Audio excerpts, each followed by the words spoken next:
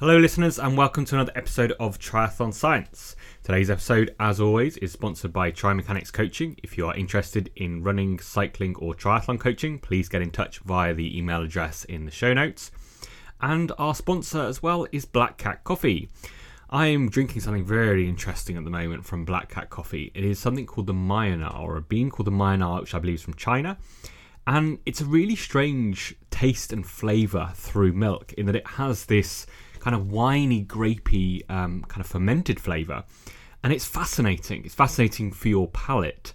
But also it's kind of something that you probably would think about it and look at it and think that that was not something or not a flavour that you maybe would like through coffee or in a filter.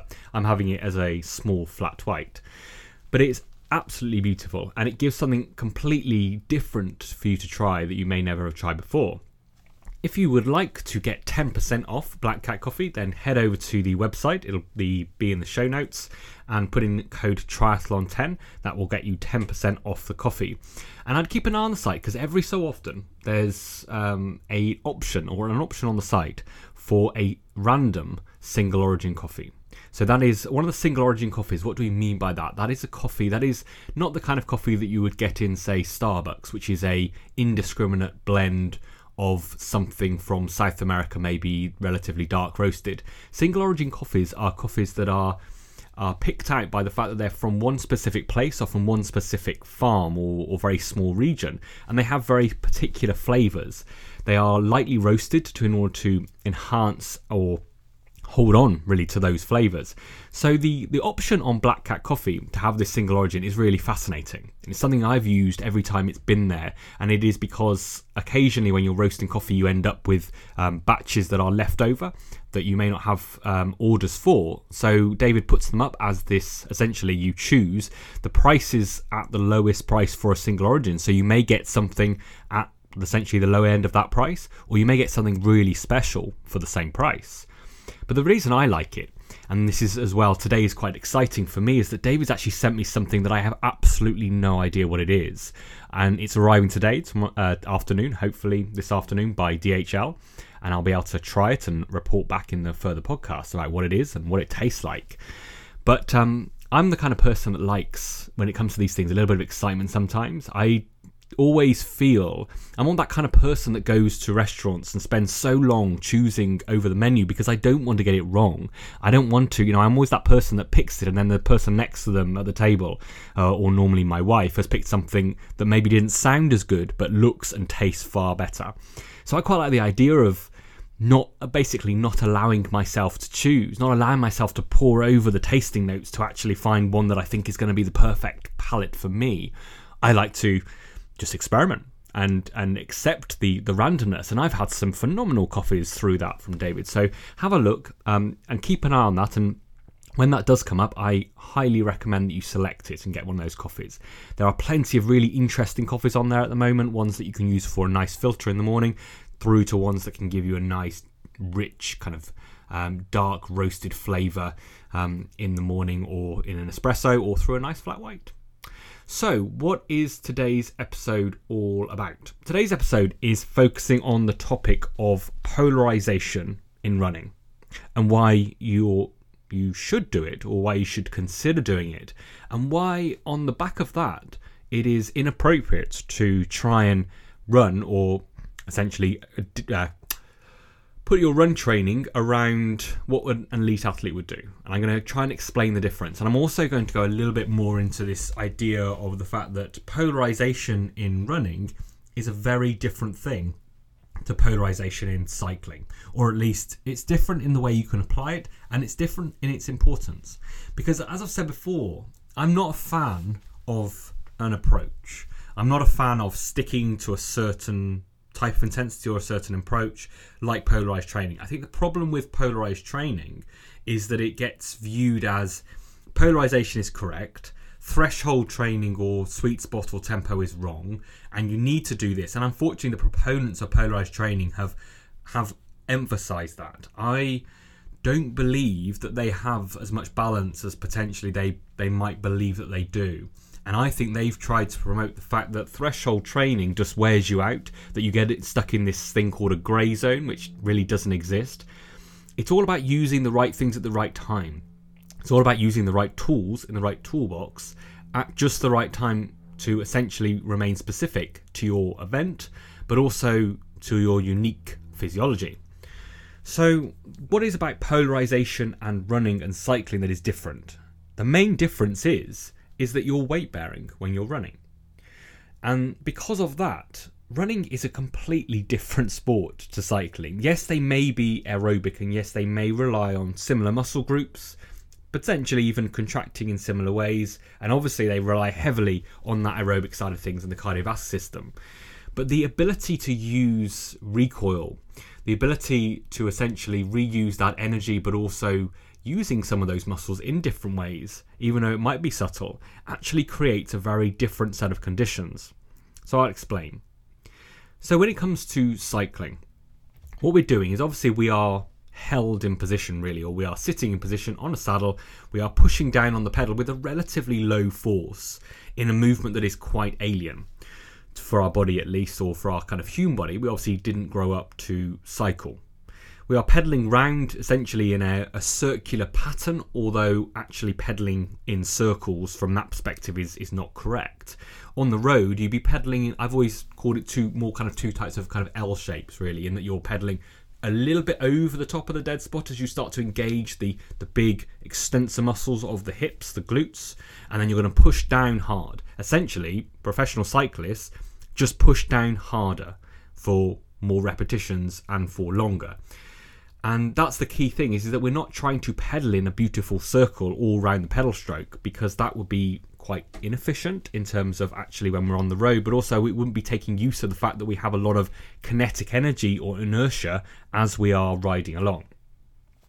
So we are pushing down with a relatively low force over and over and over and over again, huge amounts of repetition of a low force. So it is a sport that is dominated by slow twitch and aerobic fibers and using oxygen, that when we need it, occasionally we have to have a burst, short bursts of higher amounts of power very rapidly that requires us to use anaerobic fibers. If we are sprinting, we are going to be using that to the absolute maximum. And to be a sprinter in cycling, you are going to need a huge wealth of fast twitch fibers that can provide a ridiculous amount of force for a very short period of time. And if you are in an element of cycling that requires repeated efforts, like if you are a road cyclist, you're going to have a very nice distribution of mostly slow twitch in order to keep you in the race and keep that aerobic side of things high for the duration of the race, but at the same time an ability to go much harder for short periods of time. And now we discussed that a little bit when I in an interview that I've done, which I haven't released yet, around Watt Prime and about this reserve capacity that you've got when you go over your kind of functional threshold, which is the point at which we are going to become anaerobic relatively quickly, and you are going to use up your internal both kind of the creatine phosphate system and then your internal muscular carbohydrate stores very, very rapidly, and you don't have much of those as opposed to your fat stores. So that is kind of cycling in a nutshell. And that is why my belief is that, say, polarized training, which is then obviously focusing on the long, easy stuff combined with the short, hard stuff, yes, that is a tool. And yes, that is extremely effective in certain situations. The high-end stuff can increase your aerobic capacity. The long, easy stuff can have this function of not only the kind of long fatigue of muscles, but also upregulating lots of factors within the muscles, the genetics, the epigenetic factors, which mean that you reuse lactate better through things like MCT transporters and various other systems. So that is one method, but it also doesn't mean that, particularly if you are time pressed, that the threshold kind of sweet spot training is bad for you. And in fact, if anything, if you've got limited time, it could be extremely productive. But also, if you are doing a sport like time trialing or triathlon, where your race effort is a long, drawn out tempo threshold effort potentially, then it's important to do some of that training, and you may even base your whole training around it, as opposed to something like a road cyclist where, yes, polarized training may be more specific to what you actually do, i.e. long, hours potentially at a very low intensity within riding in a group, and then short bursts of effort that tend to dictate the end race result. what about running though? So why is running different? Well, running is different. Running is very different because as you land, you are requiring a significant amount of force to hold yourself upright, for starters. Someone actually asked via Twitter a very interesting question of if you're doing, as I said before, and I mentioned in the other running podcast about doing these short or even building up to longer but very slow runs where you are taking lots of steps, doesn't that kind of overly train the slow twitch fibers and neglect other fibers? And I don't think that's correct. The reason it's not correct is because actually as you land in running, however you are moving, if you are running as opposed to walking, you are going to be utilising significant proportions of fast twitch fibers, and you're going to be utilising those in the fast twitch fibers or those that you actually require because they need to stabilise you as you are landing with huge amounts of body weight on one leg. So if you think about that for a second, think about what's actually going on. Now, this just brings us very briefly to why the elderly or losing muscle mass, and particularly fast twitch muscle mass, is a problem in the elderly. The issues they have aren't from the lack of slow twitch fibers, they're from the lack of fast twitch fibers. Because actually, for someone who is older, getting up out of a chair requires a significant proportion of fast twitch fibers. That kind of catching that you do when you are about to fall, and that ability to stabilize yourself rapidly and shift your body weight and move your body around to stop yourself falling, that is predominantly based on fast twitch fibers, which is why the elderly have a problem with falls, because as they become less active, those fast twitch fibers are very much use it or lose it. Slow twitch fibers tend to stick around for a lot longer, and from that regard. But if you don't use your fast twitch fibers, you lose them, and you lose that ability to correct yourself. That is why, part of the reason why doing things like weights, lifting weights, even if they're relatively small, into older age is actually shown to be really beneficial, because it enhances, or it holds on to those fast twitch fibers that are so important to keep you safe when you are moving around as an older person. Because unfortunately, this is something that my nan went through, that I think I've mentioned, that she was the very typical completely fit and well, or relatively fit and well for her age, of about 80-year-olds, looked after by my mum. And I remember coming home once, and apparently what had happened is that mum had just been helping her into her ground floor flat, and she tripped and fallen up a step, hadn't been able to correct herself, had fallen on her hip, and unfortunately she had a broken neck of femur fracture, which is very common in the elderly, and unfortunately the end result was that she got pneumonia and unfortunately passed away. That's a very common thing that happens in the elderly, and it stems from the fall. It stems from the fall combined with relatively weak bones. So running is very different. It is landing, it is stabilising, it is short bursts of energy, and it is heavily required or heavily focused on that recoil system. So what about polarised training? Why is it that why do I advocate polarised training for running so heavily in amateurs, but not necessarily for cyclists? Well, it's because you have to work on that recoil system. It is so important. And the benefits that you get from that recoil system are enhanced by doing volume of relatively slow running. Now, the reason that is the case is that it's not relatively slow running taking big bounding steps. It is slow running taking lots of short steps. Because the critical thing, as I've mentioned before, and if you go back and listen to the episode with Matt when I talk about this, is that as you land, you are creating huge amounts of forces.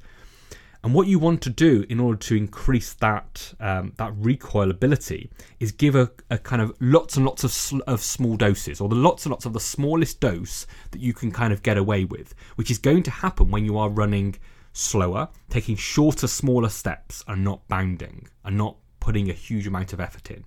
But also you get this double win. So if you go out and you run fast with these big, long steps and strides, landing with a lot of force, you are potentially overloading the system early and not able to generate an appropriate overload. You might overload the system beyond what it can recover from or what it can repair from. But also you don't get that length of that kind of volume, those repeated efforts, those repeated little stimuluses. So what you're doing is going completely the opposite way. You're giving it a big load of stimulus all in one go that it can't handle. Now, if you take that run very, very slowly, same distance, but much more frequently stepping, you'll increase the stimulus because of those little inputs into that stimulus, but you also keep it at a level that is below that level of damage. So that's the critical rationale for doing polarizing in your running, i.e. running very, very slowly, gradually building up your volume. As I mentioned with Matt, I think the best way to build it up is with these short efforts of maybe a few minutes building up until you're at the point where you have such good integrity in the muscles and the tendons and the whole complex, and you are stable and strong, that you can go out and run for 30, 40, 50 minutes, or maybe even a few hours if you get to that point. You can contrast that with doing something relatively intense that works more on the cardiovascular system, that gets the most out of that, but also potentially works as well on the muscles and your ability to generate this high amount of force that actually you do need when you run. High amounts of force for very short periods of time. For instance, in things like the hip flexor, a fast, quick knee drive is critical to good quality running because it's what keeps the pendulum short as you drive it through. If you have that languid, slow movement up of the knee as you're trying to slow everything down, actually what that causes, it causes the lower leg to drop prematurely and land often a heel strike in front of your center of mass. So having that short, choppy knee movement is important. The best way to do that is doing short, sharp hills. So if you're going to design what I believe completely without any knowledge of how someone's running works, but particularly this time of year, without races leading up and without a need for specific kind of threshold type training for, say, a half marathon, the best type of training you could do would be a contrast of very easy but gradually building up length of running, taking lots of steps, contrasting that with short, sharp hill repeats. The rationale from that is it puts a little bit more strain on the essentially that knee drive and the hip flexor if you do them the right way. You shouldn't be pushing down to the hill. This is why it's important to do short, sharp hills as opposed to long hills. Long hills, halfway up the hill and you're starting to fatigue, you'll start to push down, you'll start to try and push into the ground as opposed to driving the knee up. You want this kind of up kind of thing going on. You want to try and drive those knees very rapidly, quickly as possible. So like you're trying to pick the knee off, the leg off the ground as opposed to pushing down into the ground. And you should be doing these so that you're actually getting a little bit out of breath at the top of the hill, but not totally. If you live in Leeds, so this is a very big if you are listening, you live in Leeds, there are a set of hills called the Normans, which are located down on Kirkstall Road as you come down into Leeds just before you get to Kirkstall Leisure Centre. They are the absolutely perfect training tool for this. And you can do what's called the Normans Run. I think there's 7 or 8 of them where you run up them and then back and up and back and kind of loop your way through, and then you loop your way back through them again, if that makes sense. So I think what you would do is you go down across 2 on the bottom, up, across a little bit, down 1, and you'll see what I mean. You get this looping across these set of hills, and there's about 8 of them. And if you do it all, you do about 15 reps in total. Very short, sharp reps of probably less than 100 meters, if that. They're probably somewhere between 50 and 80 meters in length. Very short, very sharp, but you can use this knee drive to really essentially promote those hip flexors. Combining that with something like these kind of long, easier runs, but taking lots of steps, is a perfect contrast for how you improve those systems in your running, particularly at this time of year. And that is why I'm a big fan of polarizing your running as opposed to your cycling, where I think you've got to consider things like training load and aerobic load and that side of things, along with factoring in training time. But as I say, these are 2 very different sports that are often clubbed together because they're both endurance and cardiovascular. Once again, thank you very much for listening. Just want a quick note again for our sponsors, Black Cat Coffee. Have a look at the website, use code Triathlon10, and let me know what you think. I think personally it's some of the best coffee that I've ever had, and I roast my own stuff, and I have tried coffee from a huge amount of different roasters, and I've been very impressed with what I've got from Black Cat. If you spend over £25, you get free delivery, which is always useful, and use that code as well. Thank you very much for listening, and goodbye.